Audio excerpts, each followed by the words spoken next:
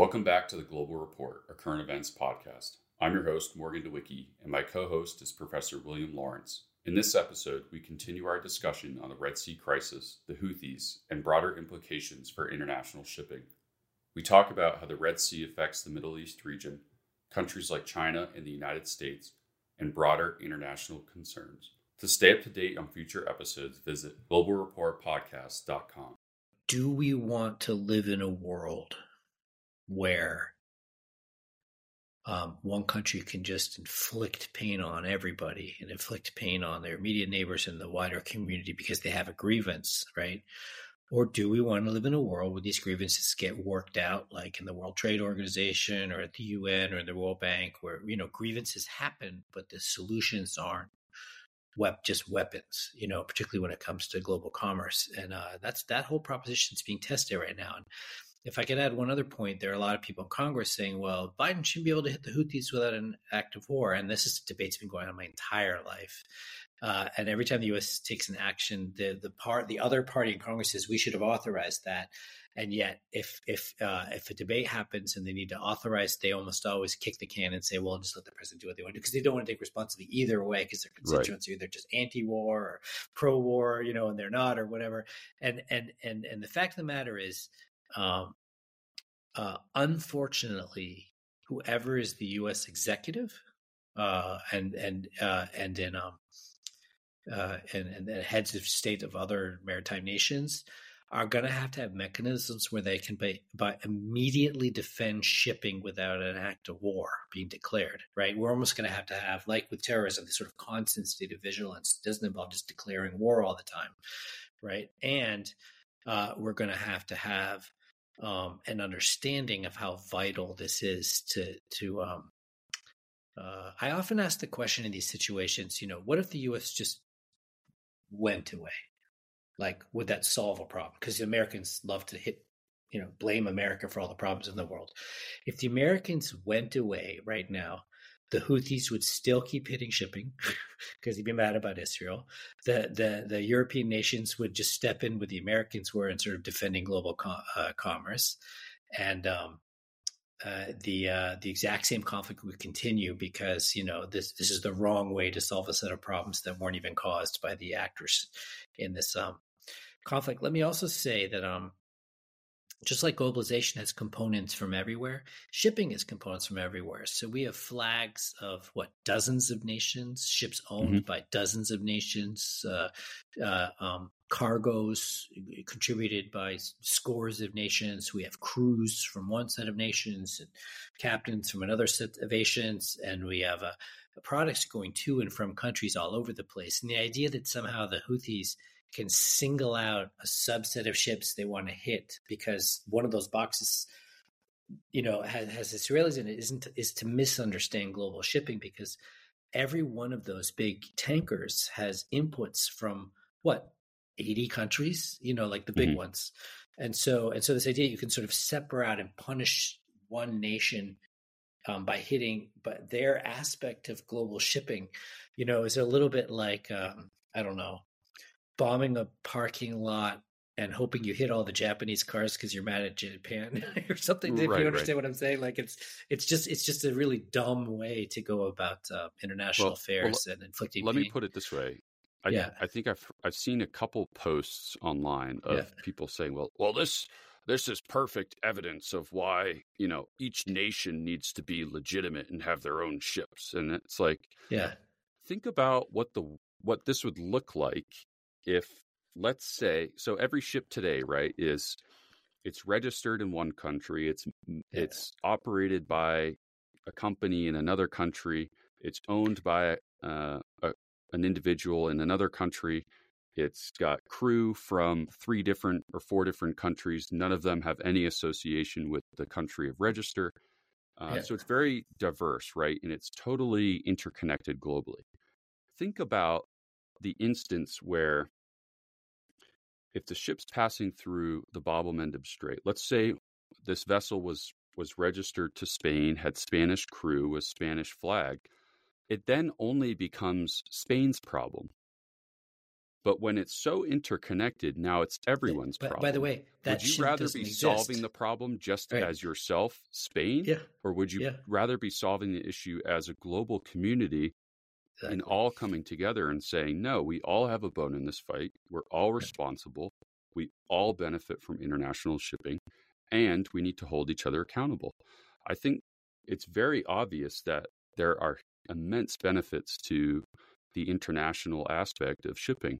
And this makes it a much more, I'll say, easier tackled problem to tackle, because now we're not getting into that declaration of war hullabaloo, right? It's not saying, oh, should Spain declare war? Should the United States declare war? We're now saying, how do we as an international community respond to this crisis? Yep. Let me ask you a question I've been meaning to ask you anyway, and so we'll use the podcast for it. But one of the issues that came up when I was looking at mitigating factors nations can take in this new world of things like Houthi attacks is training. Apparently, if you train your crew in how to deal with fires caused by drones and missiles, the outcome can be much better than a crew that doesn't have that training. If you train your crew in how to deal with a hostage situation or a foreign country trying to board you, the outcomes can be much better than if you don't. The companies that are lowballing and putting untrained crews on ships put themselves in a far worse situation. I wonder if you could just say a little bit about how important it is to have quality people on ships.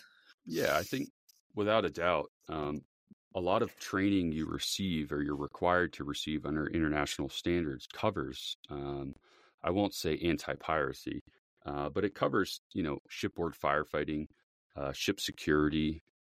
Those are all sorts of things that are sort of required. And one of the big issues we have today is, as a result of the war in Ukraine, and the widespread sanctions on Russia that I think Russia wasn't anticipating, we've seen the massive emergence of what we call the dark fleet. And so in response to all the sanctions, right, what Russia did is they basically manipulated the market, and they went out and they bought up all the oil tankers they could. And they said, we're gonna own these tankers. We're gonna register them in these flags that either don't have the resources or are really controlled by foreign interests. And they say, we're not going to need to adhere to safety standards. We're going to hire crew from wherever, pay them whatever. There's no oversight. And it's become a huge issue. And the safety standards of these vessels has deteriorated. And in many cases, these vessels are very old. They really are seeing the end of life. And so that lack of oversight, and there's really no enforcement mechanisms unless these vessels are within territorial waters of a country that they can go out and basically seize them. But that's rare in many cases. And these vessels in this dark fleet are really plying the waters of just a handful of countries, right? But they're also having to pass through these international straits. And so it's been a huge challenge. And I think the International Maritime Organization is going to have to decide how this gets disrupted. I had actually formulated a paper, I think last year or the year before, really. Initially, this was being done through ship-to-ship transfers. And so my concept was, well, under the international language, ship-to-ship standards are really only governed within territorial waters. There is no provision under the international standards for ship-to-ship transfers occurring on the high seas. There's no specific mention of the high seas as it pertains. So that was an issue, which still hasn't been addressed. And then really, there needs to be an enforcement mechanism, right? If there is ship-to-ship transfers going on, who has the direct oversight and enforceability of that? Is it the flag registry? Is it the country whose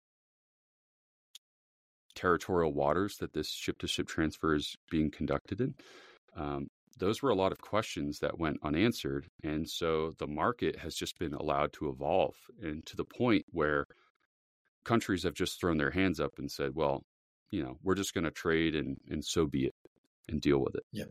I think it's also a challenge from the perspective of the United States and those seeking to impose the sanctions of global energy prices, right? If we had really worked hard to enforce the sanctions, we would have seen a massive spike in the price of oil, which is it's political suicide, right? And at the time that we were imposing these sanctions, we were already dealing with massive inflation. So now let's call these constituents up in the United States and say, hey, we know you're struggling. You're trying to work paycheck to paycheck. We know you're barely making it here because things cost more right now. But we really got to stick it to these Russians, and we got to jack up the price of oil by disrupting their oil trade, right? Really, in 2008, what was the tipping point, for the global depression, mortgage defaults, things like that. Look at what the price of oil was. It was exponentially higher than it ever had been. And when you're somebody who's trying to get to work week to week, you're trying to make a paycheck, suddenly you have to make a decision between, am I going to pay for gas or am I going to pay for this mortgage that I really shouldn't have in the first place, which is a whole nother issue. Or my prescription medication. Right.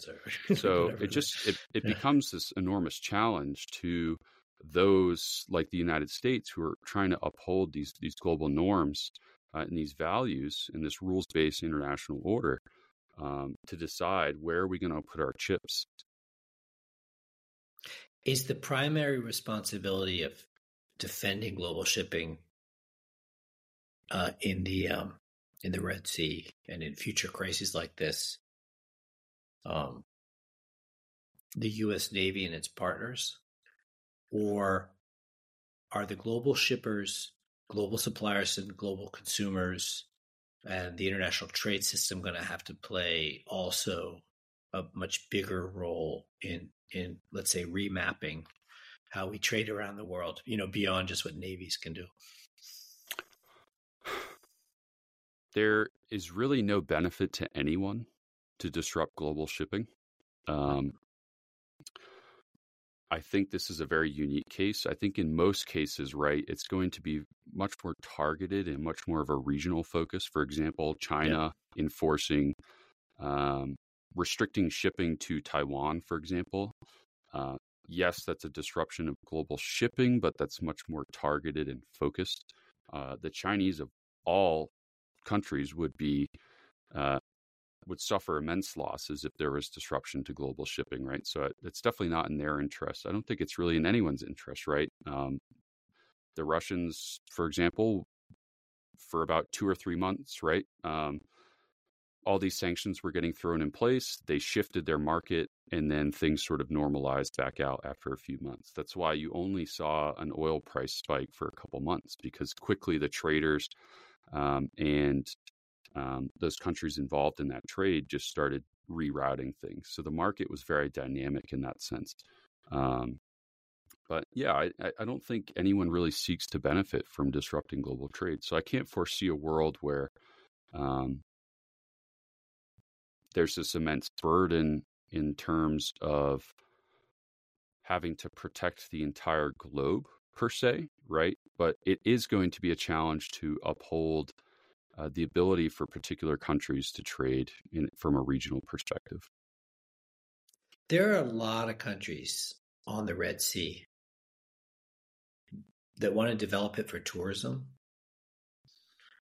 And there's a massively interesting marine life in the Red Sea, the coral reefs and the fish and all that. Can we imagine a world where the Red Sea really becomes a tourism hub? And to what degree does the global community have to focus on, the environmental and aquatic, if I can call it, I'm not sure the word, marine health side of this, and not just the shipping through the Red Sea? I mean, how should we think about all the different aspects of what the Red Sea represents?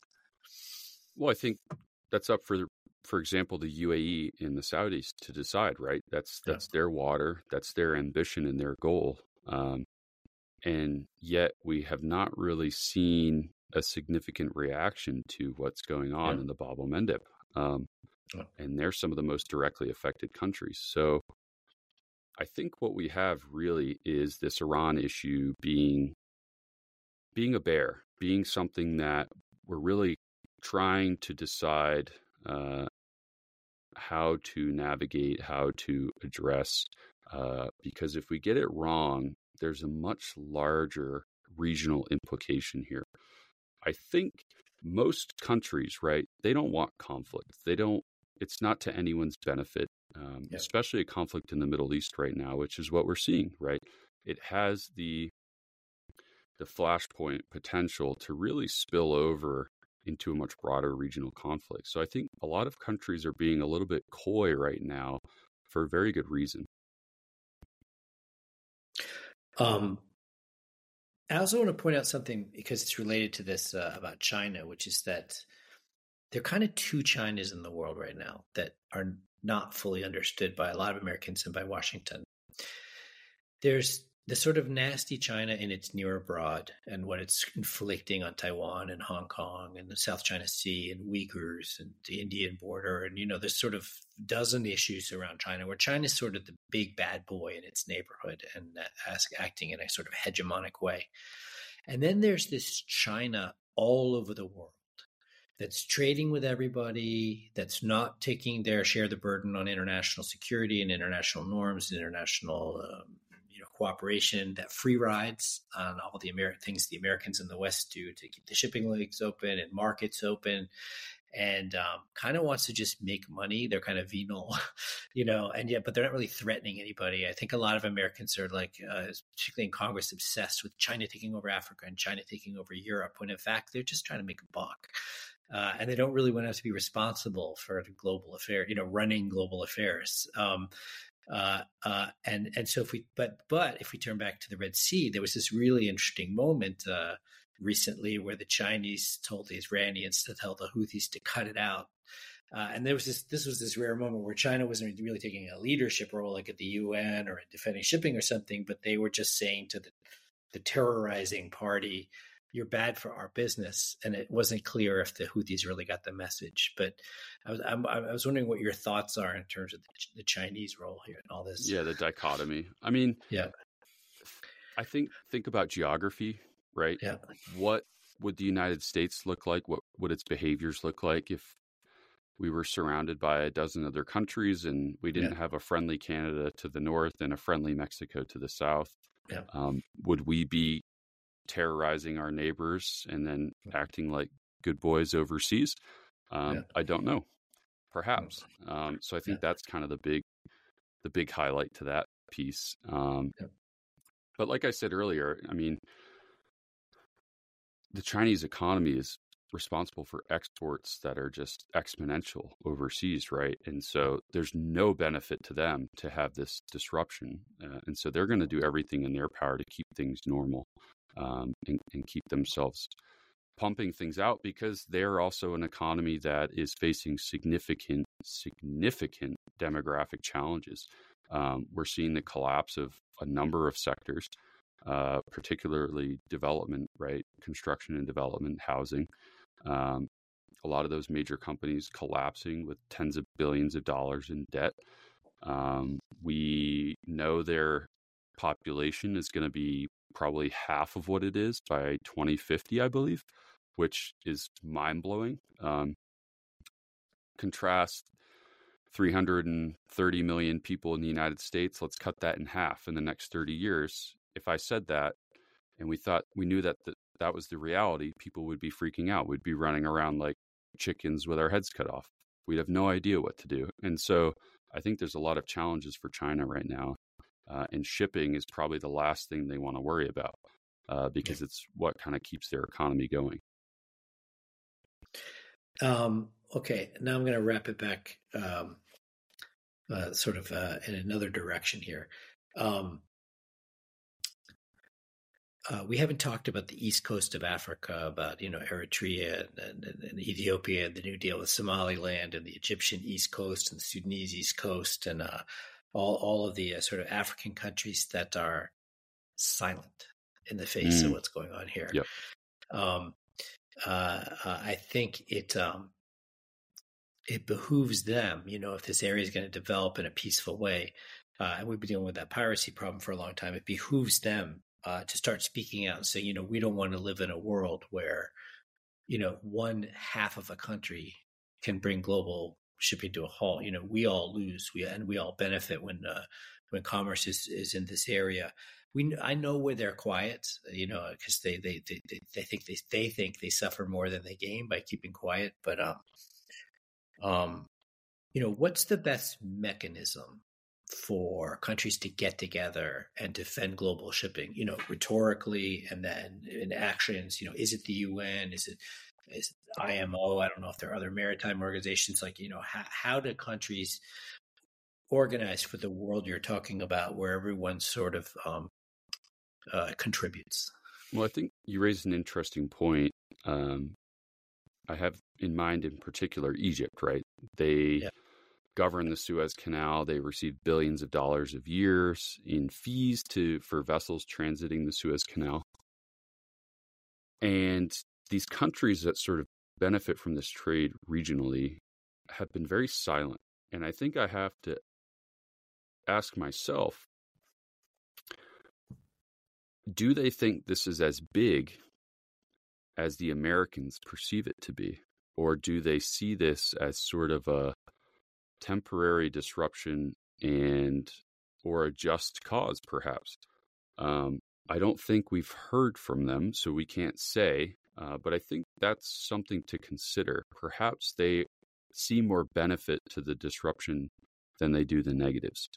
And so I think part of the challenge for the United States and those who are really perceive this as an enormous threat going forward are going to have to delicately draw out of these countries an explanation for why there has been less uproar, why there has been less sort of engagement.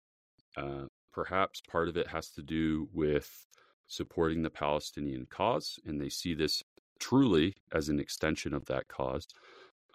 And I think that's where the challenge is, right?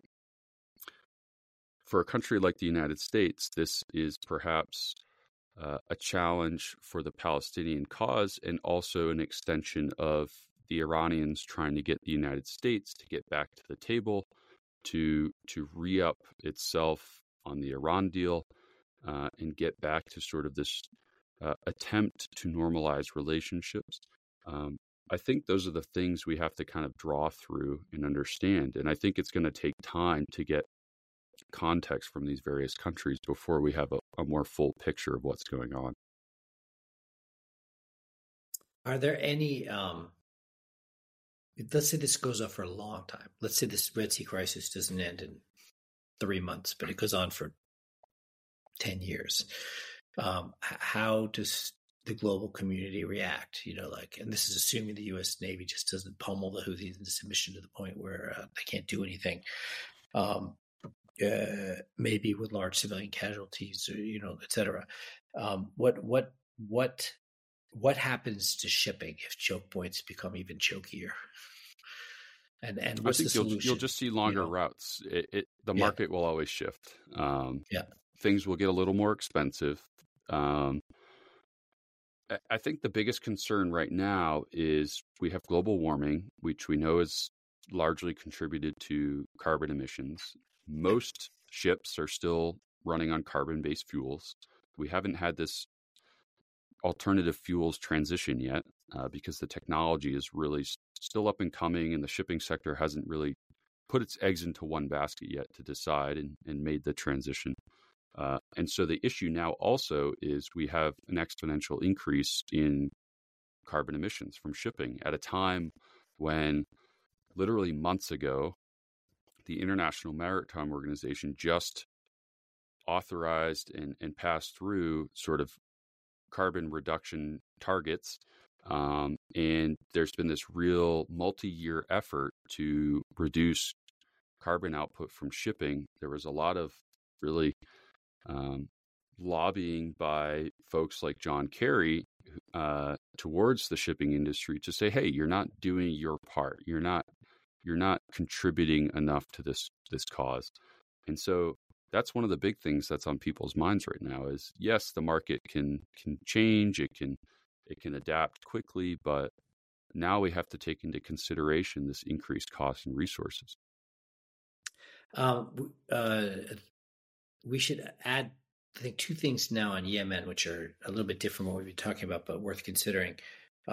One is use the phrase, I think Yemen has nothing to lose. The phrase I've been using is Yemen's going for broke, meaning they're not thinking calibrated actions, logical outcomes. They're thinking we just need to blow up stuff, right, to win. And part of what they're trying to win here is the support of Yemenis people that don't really like him, to get back to your earlier point, but who care for the Palestinians. And they're hoping that if they just blow up enough ships and interdict enough traffic in the Red Sea, people will like them because it's supposedly for Palestine. But the specificities of the Houthis situation and their weak position politically in their own country has created a disruption here. Now, in the old days, the U.S. used to just send in the Marines or find a proxy that would, like, kill the leadership in a country and then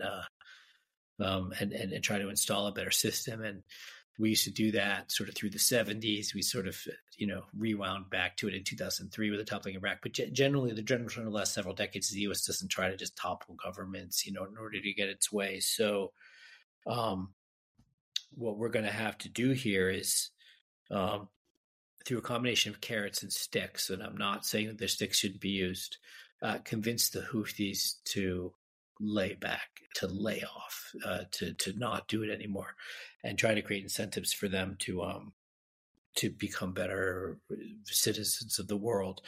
I do not see that happening immediately or anytime really soon, but I do see, and I'm always do this as an ex-diplomat and as somebody who's sort of a glass half full international affairs professional, I do see missed opportunities and other opportunities here to dialogue with the Houthis, to dialogue with other parties in the region, to sort of move us in the right direction rather than the wrong direction.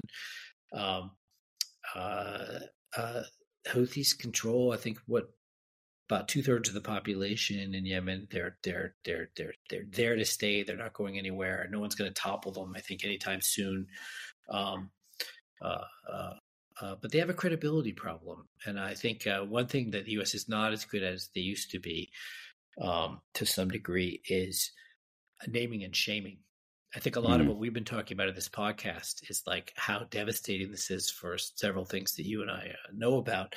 And I don't see the U.S. government, the international community, the UN, a lot of organizations saying, hey, Houthis, this is just unacceptable what you're doing, and naming and shaming the Houthis and making them look bad. What is your thought on, and you talked about the quiet countries of Africa, the east coast of Africa, what is the responsibility of international organizations and the various maritime conglomerations that you talk about, including all of these African coastal nations? How do we organize the message? How does the word get out? This is unacceptable. Like how can the international community make the Houthis a pariah in a new kind of way, a pariah that doesn't want humans to interact through commerce? How does that message get out more? Well, I don't think the international community has decided whether the Houthis should be a pariah, and I think that's the problem. There's sort of this decision-making crisis. I think most of the time conflicts can be easily resolved. The issue, it comes down more to what do we want the world to look like? Yep. And oftentimes the solution is not the solution that we want the world to look like. And so we sort of wait it out, and we look for opportunities to create change, to perhaps set things on a new course. And so I don't think those options have, if they exist, if they will exist in the future, they haven't made themselves apparent yet. And so really that's sort of the challenge at the moment. That was the challenge of the Biden administration deciding to withdraw from Afghanistan, right? We sat in Afghanistan for years beyond probably what we should have, because we sort of didn't see an opportunity to create the world that we wanted. And so we waited and we waited. and we waited, and that opportunity never came. And so we said, we need to get out. And so it's possible that that sort of situation might occur with the Houthis, and it's perhaps what has already occurred. The Saudis have sort of clapped their hands together and said, this issue is becoming a pain in the neck, and it's not really changing. And so, hey, United States, you get to deal with it, and let's figure something out. And so now we're sort of at this point of, okay, what do we want the world to look like? Can we make that possible under the current conditions? And if not, it's going to be a waiting game. I have a slightly different take on Afghanistan as you, and I thought of it just because when you said the world we want, because one of the ironies of Afghanistan is that according to all the polling and the anecdotal data, if you know it, about 75% of Afghans never wanted to live under the Taliban, still don't want to live under the Taliban, are miserable now. And we sort of won the argument without realizing it. Like Afghanistan was modernizing, was corrupt as heck, and the Taliban hitting the government, but Afghanistan was modernizing, and now we have, a worse situation than before because nobody wants the Taliban in power, but and no one knows how to bring back things the way they were in Afghanistan during that 20-year period. And the West lost a lot of clout, because we gave up. Right, but again, what did we have in Afghanistan? Conditions for the world we wanted weren't making themselves apparent, and but so we had 2,500 troops and 19,000 contractors keeping the Taliban at bay. So I think they should have waited. But I mean I take your point that we didn't get what we wanted in Afghanistan, but I would argue that we already had what we wanted in Afghanistan on one level, which is that Afghans were moving out of a really terrible past in which very conservative elements rolled over them, and now because of our failure, we've permitted and are living with the reinstallation of or in some degrees a worse government than before. And so, guess what's going to happen? Afghanistan's going to have another war.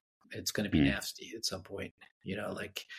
Because you can't run the world and sort of make everything your way the way you want it, but you also can't neglect total failed states and governments that are hated by their people, because that's going to blow up again too. I was really heartened when I looked deep and hard at the Afghanistan polling and understood that the Afghans want what we want. It's the Taliban took it away. But the Taliban I think it comes down to if there is going to be another conflict there, that becomes a regional and a global issue. That's not the United States bear. And so, I think it's evolved. Yeah. And 9/11 is what sucked us in there, but there was otherwise no other reason for the U.S. to be, deeply involved in any Afghan conflict. Yeah, I'm right there with you. Maybe one last Houthi element that we haven't talked about. Yemen is full of ISIS and full of Al-Qaeda. They control swaths of the eastern part of Yemen. One of the reasons tribal people in Yemen support the Houthis without liking them is that the Houthis are a rampart against the other extremist elements in Yemen. What are your thoughts on whether that opens opportunity for dialogue with the Houthis? I do know from my own recent conversations with U.S. government officials that there are these really interesting back channels of communication between the U.S. and the Houthis when it comes to hostages and crews and, other things. So, what are your thoughts from your vantage point about dialoguing with the Houthis and finding a common ground and maybe turning this around that way a little bit? Yeah, I think that's an interesting point. I mean, there's really no greater perceived enemy of the United States in recent years than ISIS. So, and I think, in places like Somalia as well with Al-Shabaab, right, we have these sort of factions that are totally anti-U.S. existence And so finding openings to counter those elements, right? I mean, I do think, though, you have to consider, for example, when we countered the Soviets in Afghanistan and we went to the Mujahideen and armed them and basically enabled them to counter the Soviet incursion. Well, what did that faction end up doing 15, 20 years later? Was sort of counter to our broader interests. So there's a bit of danger in kind of using this opportunity to look at use one enemy to go after a greater enemy. I think is a slippery slope. We're nearing the end of episode 3 of this episode, which has covered sort of the Red Sea crisis and the implications for global shipping and the future of trade and all that. I have one final thought, but why don't you take the first final thought, and then I'll give mine. Do you have a final point? The biggest takeaway is, I think we don't know what to make of this yet. I think it's disruptive. It's perceived to be a huge issue, but we really don't understand the long-term implications yet, if there are any. And so the U.S. has some inward thinking to do, but it also has some significant road work ahead of it in sort of talking to its partners, its allies, its close friends in the Middle East, and saying, hey, what are your thoughts? What are your perspectives? And really coming to some sort of consensus, because I think this is an international issue. This is, as much as it feels like it's a focused on the U.S. and Israel issue, it really is broader in context. My final thought is, most of the people in Yemen want, and I've met a lot of them over the years, are very similar to what most Americans want. The Houthis have a lot of common interests with the Americans if we just got past this business. I found it very interesting today in my private meetings with USG officials how happy they were that the U.S. is talking about a Palestinian state and how much credit the U.S. is getting around the Arab, Muslim, and African world and developing nations because they were willing to kind of bite the bullet and say, hey, maybe a Palestinian state needs to be talked about here.